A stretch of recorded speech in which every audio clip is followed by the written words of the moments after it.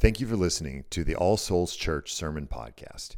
We are a counter-formational community devoted to following Jesus together in real life. For more information, go to allsouls.church. Go ahead and be seated. Good evening. Merry Christmas to you all. Great. 6 of you are happy about Christmas. This is easily my favorite service of the year. I love that we all kind of get dressed up and it's at night and it's dark and there's lights and candles and the sermon is short and it's all many things that I love.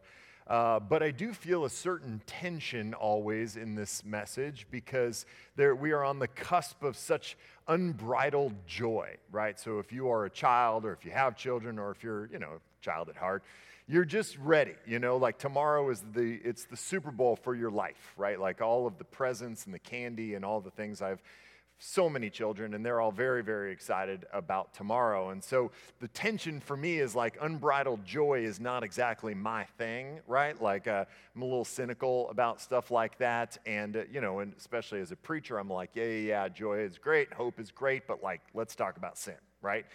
So there's always a little bit of a tension for me in this message, but I am excited to be here with you all celebrating Christmas Eve. So here's what I want to do. We'll keep it short. Isaiah chapter 9. I want to give us a reminder.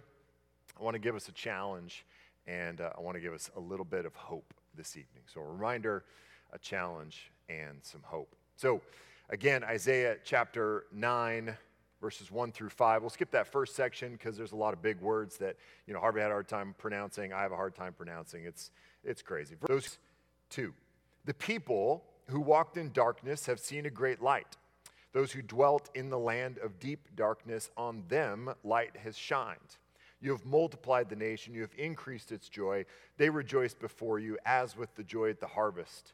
As they are glad when they divide the spoil. For the yoke of his burden and the staff for his shoulder, the rod of his oppressor, you have broken on the day of Midian. For every boot of the tramping warrior in battle tumult, and every garment rolled in blood will be burned as fuel for the fire. Now, one of the things that's always really important to keep in mind when we read the Old Testament is that it is a true story. Right? A lot about what we read in the Old Testament seems very far away. It is very far away. It is very ancient. A lot of what is described here just feels very, very other. And so it's easy to kind of put this layer of metaphor or this layer of just this distance between us and the story. And so, I always tell people when I watch a mediocre movie, I always think this would be better if it was a true story. Right? Like a true story can take a mediocre story and make it great because most of our lives are super boring. And so if you read something or watch something that's even moderately interesting and it's a true story, you go, whoa, okay, it's no Marvel movie, but it's real. That actually happened. Right? And so when we read Isaiah chapter 9, there's all this kind of metaphorical language and all this stuff that seems so different and so other, and yet this was a real story happening to real people who were dealing with real oppression and real sorrow and a real need for a harvest. The people of Israel throughout the Old Testament were constantly embattled. Right? There was always something going on, often self-inflicted, but there was always some enemy that was bearing down on them. There was always some need that they had. It's just the constant in the narrative of the Old Testament. And this is no exception, right?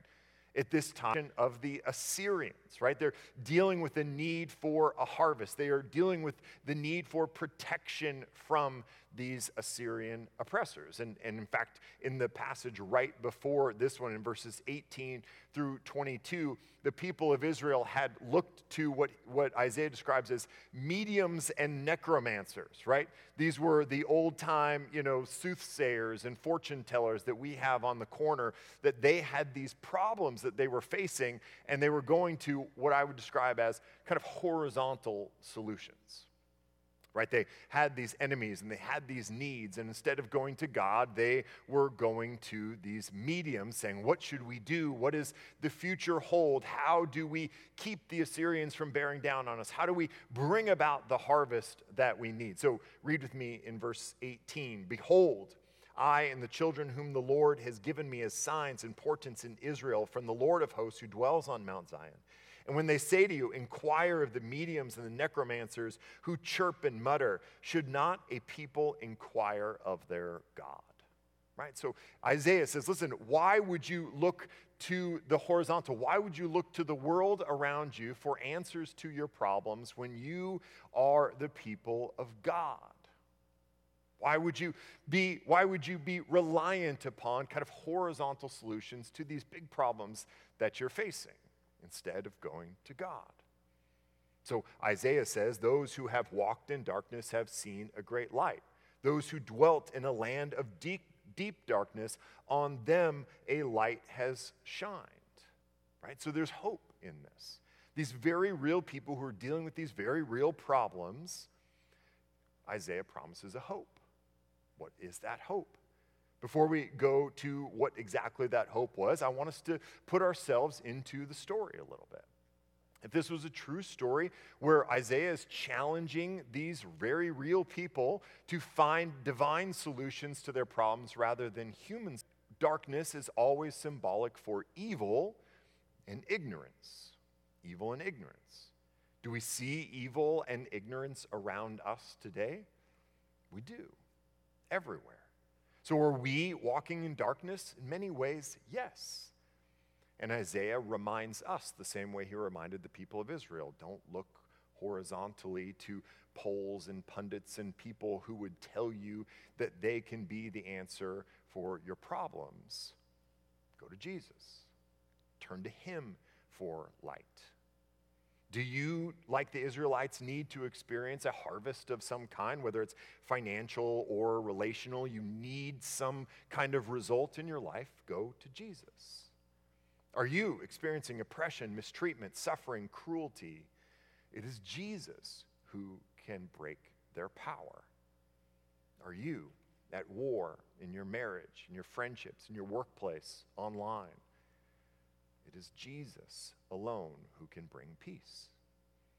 So this is the reminder of Isaiah to the people of Israel that they were looking to the world around them for answers to problems that only God could solve. And he says, why would a people go to necromancers and mediums? Why should not a people inquire of their God? So what is this great light that Isaiah reminds the people of Israel of? Verse 6. For to us a child is born, to us a son is given, and the government shall be upon his shoulder, and his name shall be called Wonderful Counselor, Mighty God, Everlasting Father, Prince of Peace. Now it might be the most remarkable part of what is a very remarkable passage, because I have 5 children, and I love them very dearly, because they are in the room, but children are not the solution to anything. Babies are not the solution to any problem that you face unless you hate silence, solitude, and money. If you hate those 3 things, then by all means, children are your answer, right? So I got to imagine the Israelites who are facing down all of these very real problems, and Isaiah, the prophet, goes, listen, it's going to be okay. Look to God because he's sending a baby, right? That they might be like, okay, cool.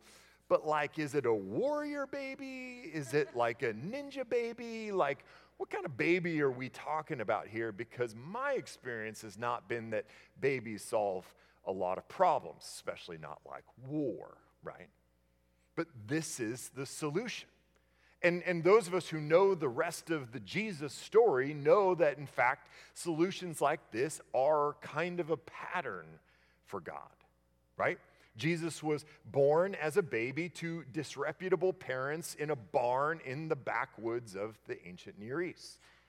He, after that point, faded into obscurity for 30 years. I mean, stop and just recognize that for a moment. We've got this incredible incarnation, God come flesh, star in the sky that leads the shepherds to this moment of incredible miracle. We've got Magi coming years later probably to worship and give gifts, this incredible moment, and then nothing. Like, not a single Instagram, not a single tweet, nothing. Like, just obscurity for 30 years. He really didn't capitalize on his moment here.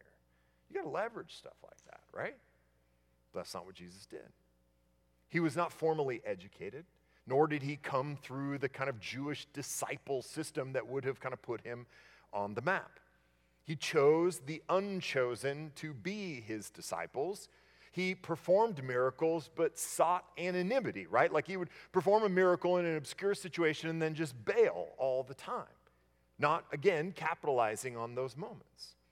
He touched the diseased, which was a no-no. He cared for the poor and marginalized, which nobody cared about. He loved kids who had no value in their society. He often tamped down his own popularity by shushing people, right? He would heal somebody and be like, don't tell anybody about this. I just can't, I don't want the press, right? He would talk about weird, awkward things like blood and stuff, and people would be like, that's weird, I'm out, right? Like that. He would do that often. He, in fact, fought the powerful instead of trying to leverage them for influence. He was silent in the face of legal persecution. You see this moment where he stands before Pilate, and it's clear Pilate doesn't want to sentence this guy to death, but Jesus won't let him off the hook. And then he died a horrific, shameful criminal's death in order to win freedom and righteousness for us. This is the pattern. Over and over. So as we look back, it should really kind of be no surprise to us that Isaiah's promise in the midst of oppression, in the midst of war, in the midst of famine, in the midst of need would be a baby. But that baby would be called Wonderful Counselor, Mighty God, Everlasting Father, and Prince of Peace. See, God knows what we want, and he knows what we need. He knows that, in fact, we need a mighty God in order to overcome the very real evil in our world. He knows we need an everlasting Father to care for us and provide for us throughout our lives. He knows we need a Prince of Peace because we are constantly at war with one another. And he knows we need a Wonderful Counselor because we are constantly at war with ourselves. But he also knows what we want. He knows that what we want is a conquering king, an impressive person. We want a God who is a celebrity. We want somebody who can reflect well on us. So he doesn't play our game. See, in the kingdom of God, the solution to our problems is always to embrace weakness, seek lowliness, turn the other cheek, follow the path of death, call worldly power out for the weakness that it actually is, and generally live as if the game being played all around us is not our game. I recently saw a politician who I will not name tell a group of Christians that turning the other cheek has never gotten us anything, and it's time for a new strategy. And you know what? He's right. Turning the other cheek has never gotten Christians anything in this world. And that's never been the point. That's never been the promise. So he's absolutely right, but he has completely missed the point. That Jesus says turn the other cheek, not because if you turn the other cheek, eventually you get to smack their cheek. It's not the point. He says we've got a different way. We've got a different means because we're looking at different ends. God goes, I know what you need. But I also know what you want, and I'm not going to give you what you want, but I am going to give you what you need. You need a Wonderful Counselor. You need a mighty God. You need an everlasting Father. You need a Prince of Peace, but you want it to be impressive because you want to walk that person up on a stage and impress all of the people around you. And so I'm going to give you a baby in a backwoods town to disreputable parents. And then he's going to disappear. And then he's going to show up finally, and he's going to do some cool stuff. But he's not going to want the attention, and then he's going to say some weird stuff, and everyone's going to leave, and then he's going to die in a really shameful way, and everyone's going to go, wait, what in the world just happened? And then he will be raised from the dead to glory. Which leads us to our third thing, which is some hope. Verse 7, of the increase of his government and of peace there will be no end. On the throne of David and over his kingdom, to establish it and to uphold it with justice and with righteousness from this time forth and forevermore. The zeal of the Lord of hosts will do this. Now, I'm not trying to be political, especially not on Christmas Eve, but I do want us to be reminded on this day that we are celebrating the birth of our world's future king. He is not yet on his throne, and his world does not look like what it will, but that is what we are celebrating tomorrow. And the future is bright. It's full of justice, peace, and righteousness. So instead of letting tomorrow's joy be a distraction from today's pain, my prayer for us is that tomorrow's joy will point our hearts toward forever's joy. Isaiah says, the zeal of the Lord of hosts will do this. This is our promise from God and our hope for the season. That the world, as we see it around us, which we could accurately describe as darkness, a mixture of evil and ignorance, will not always be this way. There is hope. But it's not going to come the way we want it. It will come the way we need it, but it won't come the way we want it. That God will give us exactly what we need. A future full of justice and peace and righteousness and joy. That is real hope. And I love this word zeal.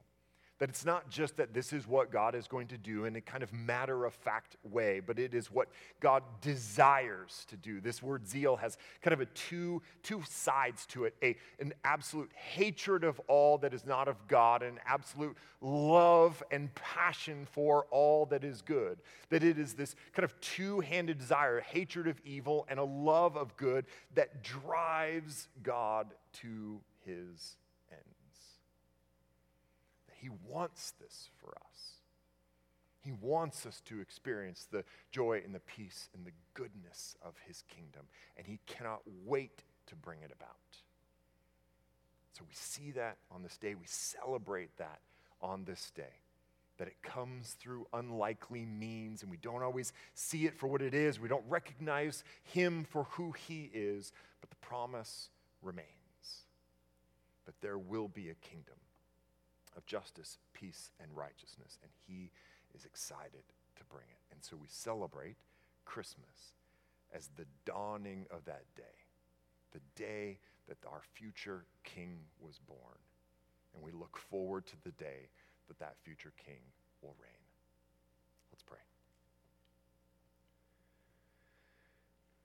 King Jesus, we honor you and celebrate you on this day of your birth. We are on the cusp of joy.